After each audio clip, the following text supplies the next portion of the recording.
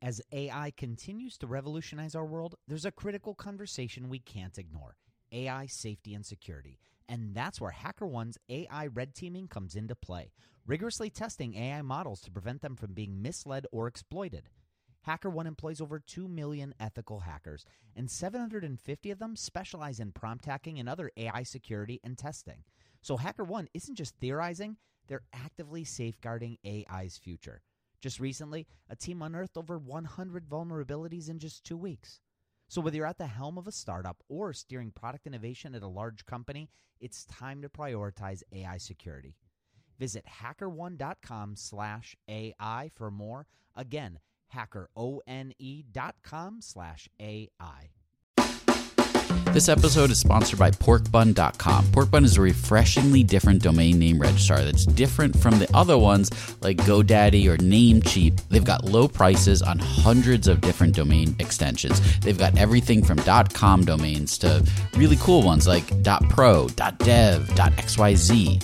Every domain name at Porkbun comes with tons of freebies too, like SSL certificate, Whois privacy, DNS, URL forwarding, and hosting trials. Because why pay for things that should be free, right? All these incredible features and tools are backed by incredible support, 365 days a year, and more 5-star reviews on Trustpilot from real customers than anyone else. Look, you can get $1 off your next domain name from Porkbun and see why they're the best domain name registrar around by using our code. Just go to porkbun.com/rocketshipfm24. That's porkbun, porkbun.com/rocketshipfm24. You'll save $1 on your next domain. This episode is brought to you by Gigantic. At Gigantic, you can level up your product skills through live small group cohort-based trainings. We're incredibly excited to welcome you to our next cohort of our product strategy training kicking off in January of 2024. This course will take you through the frameworks that product leaders use at companies like eBay, DoorDash, Groupon, Rent the Runway in order to scale their teams. It's taught by Ben Foster, a friend of this podcast, who is the former chief product officer at Whoop. So come join us. Go to gigantic.is. That's gigantic.is. And save your seat for our January cohort. Your potential is gigantic, and we're here to help you reach it. Go to gigantic.is to reserve your seat today.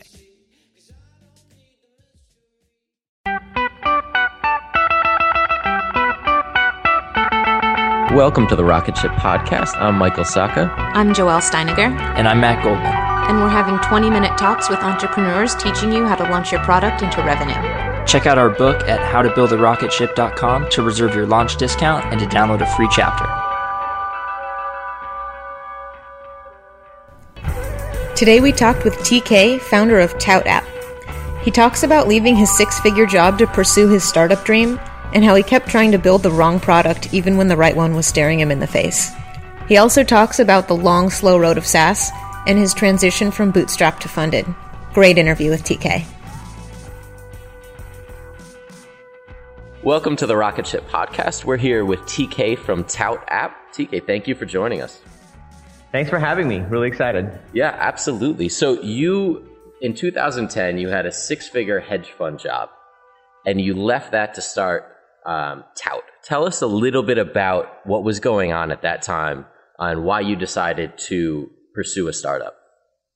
Yeah, absolutely. I mean, I had started my first company while I was in college, and that was a startup with 4 of my fraternity brothers. There were 5 of us, and we had sort of sold that, joined the company that bought us, and then I had moved to the hedge fund job. So I had already kind of done the startup thing once, and so I kind of knew what it felt like and what it was about. And so once I was 3 years in, I was at a job. It was paying a ton of money. It was great, but at the same time, I just wasn't feeling as fulfilled. And the biggest thing I think that I realized was I could keep doing what I was doing, but at most I would impact 1,000 people. And I wanted that number, instead of being 1,000, I wanted it to be 1 million or 10 million, at least have the potential to reach that number. And that was really the main reason. So it became really easy. I'm like, well, I want to impact more people. I need to be doing something else. And it's probably something I need to do on my own. And it's one of those ideas that eventually looks like a no-brainer now, but back then it was a really tough decision because you just don't know how much of a risk you're taking on and whether it's going to be worth it or not. So you wrote a blog post that basically flat out says it takes 3 years to even figure out if you're on the right track with your startup. Did you anticipate that when you quit your job that day? Did you know what you were in for? Yeah, well, I think when you're starting out, you know a lot of things intrinsically, but you choose not to focus on it as much, because if you focus on it a lot, then you'll just convince yourself not to do it. In order to start, I think you have to have some level of naiveness or aloofness. That's really how you can start. And only when you look back, you realize, man, that was pretty crazy. I moved cross country. I moved from New York to San Francisco, and my wife quit her job, and she moved out here with me, and it was pretty crazy. So at that time, I knew that it takes 3 years roughly to get to something truly, and like the saying I like to say is it takes 3 years to get to an overnight success. But I didn't focus on it because you just couldn't, because then you'll just constantly be thinking on those nights it's 2 years and X many days left. You don't want to have it that way, but you also want to know that, well, it's going to take a while, so make sure I realize it's a marathon, not a sprint, that kind of thing as well.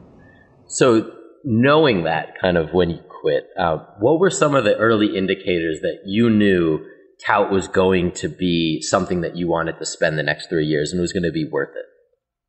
Sure. Well, so the funny thing is, Tout wasn't the first idea I worked on. When I left, I knew I wanted to work on something around email.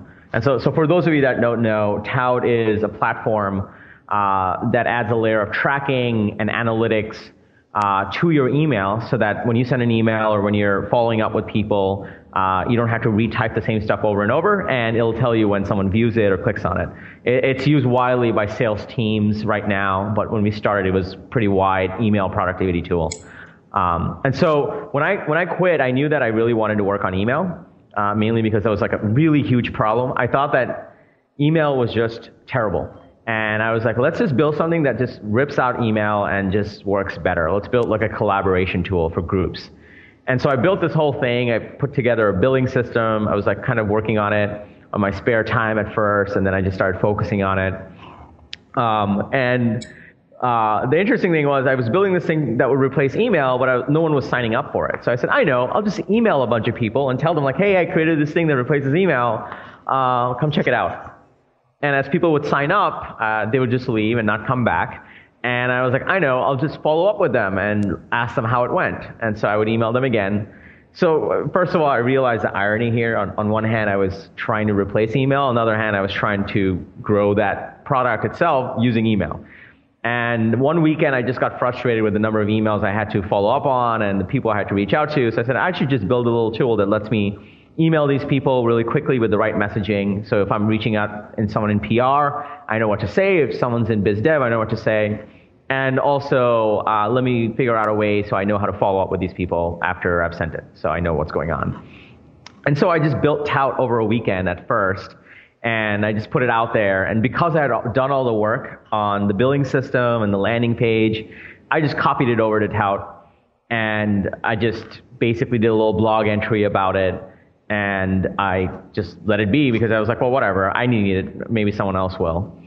And within the week, Tout had more paying customers than this other thing I was building for nearly 6 months. Within the week, I had an acquisition offer. They're like, hey, we might be interested in buying it. It was completely random. Within the week, people were paying for it. People were writing in saying, hey, this thing sucks. It should have this and that. And, you just compare what I saw with the other product I was creating, and then you compare it to Tout. Tout just it just got on rails and it just started moving. And even though it was small, it wasn't a whole bunch of people, maybe it was $200 in revenue, it still was drastically different than that other thing I was working on, which felt like a constant uphill battle. Whereas Tout, you could see how it would be harder and there might be a bigger idea behind it, but it just moved and you could see it resonated with people. And that was really one of the first times I was like, that's interesting. And it was one of my friends, Pete Curley, he's my freshman year roommate. I built the first company I did with him. He was like, well, on one hand, you're trying to replace email. On the other hand, you made email a little bit better, and look at the one that's just taking off, that people really like. And that was an insightful thing for me. I was like, if we improve email, people love it because that's a pain point. But if we try to replace it, people are like, no, I can't just leave email. So that was like a really interesting experience. And that seeing that early traction where people rallied around it, even though in small numbers, gave me a lot of faith in the product and made it really promising. So in the beginning, what did your pricing look like for Tout? Interestingly enough, the pricing for Tout hasn't changed since day one, at least for our initial plan. My inclination, and this was another friend of mine I was talking to, her name's Lauren, and I was telling her, like, yeah, I'm doing this thing, check it out. I'm thinking I'll put a little premium plan just to see if it'll make any money, and I'll put $9 a month. And she wrote back, it's like, no way, not 9. You should do 30. And I'm like, that's absurd. $30 a month, like that's crazy. And she's like, no, like the type of people that send a lot of emails and are reaching out to people probably make a lot of money on commission. They're probably in sales or biz dev or PR. They'll pay for it.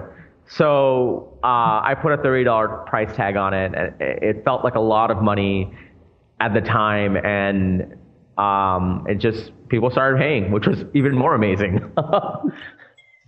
When Rainn Wilson realized he had a special gift for talking people to sleep, he had two choices: construct a massive speaker that would blast his voice to every person in the country, or invent a talking pillow. AT&T Business eventually talked him into the pillow thing. And, backed by a reliable network, the only network with built-in security controls, Sleep with Rainn was a hit. Take your ideas to the moon and beyond at business.att.com. That's business.att.com. When you made that little pivot from the first version of your product to what Tout became, did you realize that your audience was changing at all too, or was it really the exact same people just solving their problem in a different way? Well, no, that's a good question. Well, so for the first 6 months, I just ignored it. I put it out there and I just ignored it. I was like, oh, okay, let's just see where it goes. My friends were like, no, this thing's amazing. And I just kept working on that other thing, thinking like, no, I'll get the other thing right. It's just such a great idea. People just don't see it yet. And so finally in 2011, I took a long, hard look at the two things and I looked at the traction. Tout just kept making more money. I kept getting email requests saying like, hey, it'd really be great if I could write emails that have HTML in it. Like that's how bare bones it was. Tout didn't even let you bold a word or anything like that. It was just text. That's all it had, and templates and tracking. That's it. And so, in 2011, we were really wide. We were like, we'll just go after anyone. Anyone that uses email can use Tout. Teachers were using it to send emails to the parents of the children. Job seekers were using it to send out their resumes. It was not until 2012 when we had a good amount of data on like who was paying, how many support requests we were getting. We took a long, hard look and we realized that the people that were in sales complained the least, paid, stuck around the longest, and were the most fun to work with. And so in 2012, we basically kind of focused in and said, all right, we're just going to focus on salespeople because that's the most lucrative segment, and quite frankly, it's just more fun. And so that's sort of how it evolved. So looking at the revenue that you guys made over time, it sounds like your first month was in the hundreds. How long did it take you? I mean, what did it look like 6 months in, a year in, 2 years in? Well, we don't, at this point, we're venture backed. The company's grown. We have a full sales team. We do enterprise deals. So we don't go into as many numbers. But at a high level, I would say it was in the hundreds of dollars back in 2010 when it was just a thing on the side and I was ignoring it.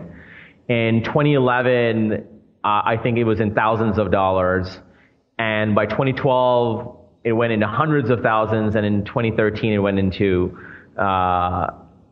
not hundreds and thousands, but without going into any details. But yeah, and that's like that was the thing. Like 3 years in, going back to that theme, it really started to come together, and it turned out pretty nicely. And the biggest thing that happened was in 2012 we just focused on selling the salespeople, but ironically we didn't have any salespeople. Not a single one. We just hyper-focused on how do we get people into the product, how do we get them using it, how do we get them paying for it completely on their own without us having to get on the phone and teach them anything or sell them on it. And so that was 2012. And in 2013, we realized, hey, there are all these people, like someone from American Express just signed up, or someone from Oracle just signed up. They're part of massive teams. And so at that point, we were like, hey, it'd be great if we just give them a call and just find out if they want to invite some team members and see if we can get a bigger deal. And so, we went through stages like that where everything was pretty much very reactive on like, well, that was cool. What can we do next to take the business to the next level? And that was that worked out really well for us. So how were you getting in front of these people? Were you purely relying on emails and cold emails if you weren't calling them? Or were you doing a lot of content marketing? I mean, what was the best way you were really pulling them in? Yeah. That's so the other funny thing is, a certain percentage of our user base are outbound salespeople. They use our product to reach out to cold email people and then follow up and get their attention. A bigger percentage are inside salespeople and field salespeople and biz dev people who are sort of nurturing a deal or working a deal, and they just want to follow up at the right time and get the right information across and track it. So ironically, we didn't do any outbound. We didn't email anyone saying, hey, you should sign up for Tout. We didn't blast anyone. So we weren't using our own product in that way at all. Pretty much until, I want to say, last month in the business. So until 3 years in, we didn't focus on any outbound. We didn't cold call anyone at all. So all of it was primarily through inbound leads, and there was a couple of things helped us. I think one thing that helped us a ton is we just talked about how we use our own product and how we sell our own product. So pretty much like 37 Signals was a huge inspiration for me back in the day. And so they were all about teaching others. And if you can teach others, then you win, because they'll they'll learn from you, and then they'll maybe buy whatever you're selling. And so we did a lot of that. And that helped us a tremendous amount to get the level of inbound leads and the growth that we saw over the I saw that. I saw on the Tout website your 101 lessons. It sounds like that's something you've just started to do recently? Actually, we started to do that around 2012, late Okay. 2012, early 2013. That's when that's really started to come together. I think the first thing we did was a lot of our customers were coming to us and saying, hey, what should I put on my email so people get back to me? Or how do I win this deal when I'm having this kind of trouble? And so we used to answer them, and we realized, well, I bet a lot of other people are asking for it too. And so one of the first things we did was we wrote this ebook, and it's not nearly as fancy as it sounds. We downloaded the Apple iBook Creator. Great product. Helps you put a book together and make it look fancy and get a PDF and an iPad version really easily. And we just put out a book called How to Write Kick-Ass Sales Emails. And we put it on our website, and we shared it when people signed up on the site, and that just got shared on LinkedIn. When you search for how to follow up on an email, that book comes up on the search results. So a lot of that basic stuff really helped us get a following. And the biggest thing we learned there is, in marketing, if you can teach, then you win. People will follow you. That's a whole content marketing. That's the buzzword for it now. But all you're really doing is just teaching people how to be better. And the most interesting thing I realized about teaching is, and I have a phrase for this. It's called every year there's a new class of freshmen. Meaning, imagine when you were a freshman in high school and you came in, you didn't even know where the bathrooms are. You're looking around. And then if you fast forward and you're in senior year, you're like, oh, I know everything. You know everything about the school. But every year there's a new class of freshmen that know nothing about the school. And so if you think about that for a second, you take a step back And you realize that all the stuff that you take for granted that you know, that you've learned, every year there's a new group of people that are either entering the space or getting into whatever field you're in that don't know that. And so even if you're teaching the basics and you're teaching it in a really simple and compelling way, you'll get a huge audience behind you because every year there's a new class of freshmen. And so that's really what we focused on. That's why we call it Sales 101. We just put out a lot of content on how to be a better salesperson, even the basics. What's a lead? What's an opportunity? Why should you follow up? And as we talked about that really went a long way in getting an audience for us. That's great. I've never heard it said that way, but it makes perfect sense. Yeah, I love that. A lot of times as you're going, you feel like you're covering stuff that you've already covered, or because the people that you follow are more experienced, you assume that everybody is on that level. And you forget what it was like for you a few years before. Yeah, exactly. So looking at the 3 years, what were the points along there that were the significant eye-openers for you? You know, you've talked about revenue over the years and, you know, focusing on salespeople. Were there other things that you realized as you went that helped the product? Well, you know, I think. I guess it depends on how you define eye-opening. What was surprising for me was the people that joined in on our movement. I'm a solo founder, which is a little rare in the startup space and entrepreneurship. Usually there's co-founders, there's two people, but so it started with just me in my second bedroom, and then me in like a small, tiny shared office. And then, but like seeing as more and more customers joined in on the product and seeing as more and more people joined as employees to the company, that was like pretty crazy. Like it's still a little jarring. Like when you look around and there are people just as committed, if not more, to the company's vision and what we're trying to build and what we're trying to do. That was probably one, like as I hired from the first employee to the 10th and onwards, it was just amazing to like have that kind of movement going. And I think most people don't realize, like, you know, you get so fixated on just the product or just the business or making money, but really what you're trying to do is build a movement. It's almost like religion building. You want to say what you believe in, and you express that through the product you're creating, and you deliver that through the business you're making. But the real reason you're doing it is for all the people that are involved and enrich their lives. That's what it's about. And so the most surprising thing is seeing as more and more people join the movement. It's really cool in that way. That's awesome.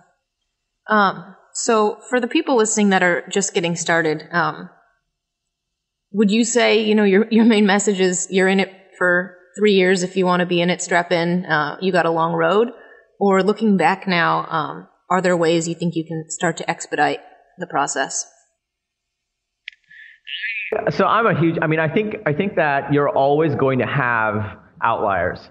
There's always going to be the Snapchat. There's always going to be the Instagram. There's always going to be that one or two companies that it's the perfect storm of people, team, market position, timing, all of it, and you get everything right because maybe you've done it once before or something. Like, you'll always have that. And I'm not saying that you should aim for being the average or the standard statistic. I think you should aim to beat it because, you know, the average is where you fail, right? But so you should definitely aim to beat it, but you should also realize that it takes time to build a movement of people. And that's what a business is, and that's what a startup is. And so I think that you should keep it in mind that it's going to take time and that you're going to have to go through the process of figuring out what works and what doesn't. But you don't want it to be a countdown to 3 years. You just want to keep in mind that, okay, I've got a road ahead. Let me make sure that I can keep running and keep going forward. Great advice. Thank you so much for coming on today. This has been really, really helpful. You've shared a lot of really great insights with us. Before we wrap up, can you tell everyone where we can keep up with you, your personal blog, as well as Tout and some of the guides and ebooks that you've mentioned? Yeah, absolutely. If you're in sales and you just want to get better at sales, you can go to Sales 101 www.toutapp.com. That's TOUTAPP.com. We have a ton of resources there, and there's also our product that can help you be better at sales. You can check that out there as well. If you want to reach out to me, Twitter's a pretty good way. So my Twitter handle is TAWHEED, Toweed, my middle name. And you can also, if you're into entrepreneurship, I've been blogging about my overall journey in terms of building out Tout and all the stuff I've done in the past. And I'm a big principles-based person, so I try to find principles that are kind of universal so you can apply those to make better decisions. So I blog about a lot of that. And you can go to my personal blog. It's, again, ToweedKader.com, TAWHEEDKADER.com. Perfect. Thank you. Thanks so much for coming on. Thanks for having me, guys. Thanks for listening to another episode of the Rocket Ship Podcast. If you haven't yet, pop open iTunes and subscribe to be notified of future episodes. We have some really great ones lined up. And while you're there, leave us a review. We really appreciate each and every one of them.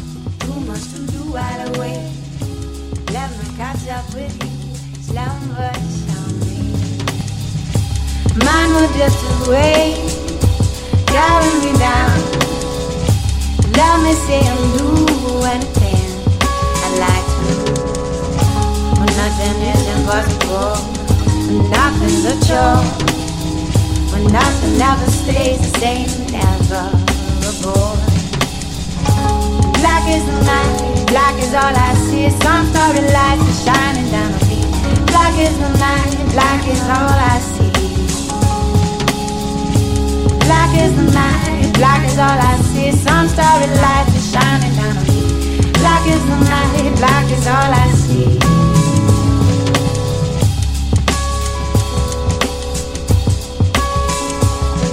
Oh, convinced by this night, convinced by this scene. I'd like to let you know how I'm feeling. Let shyness be gone. Let chorus roll out. Let your words lift me up and let them make you proud. Now the buckets of tears, there's work to be done.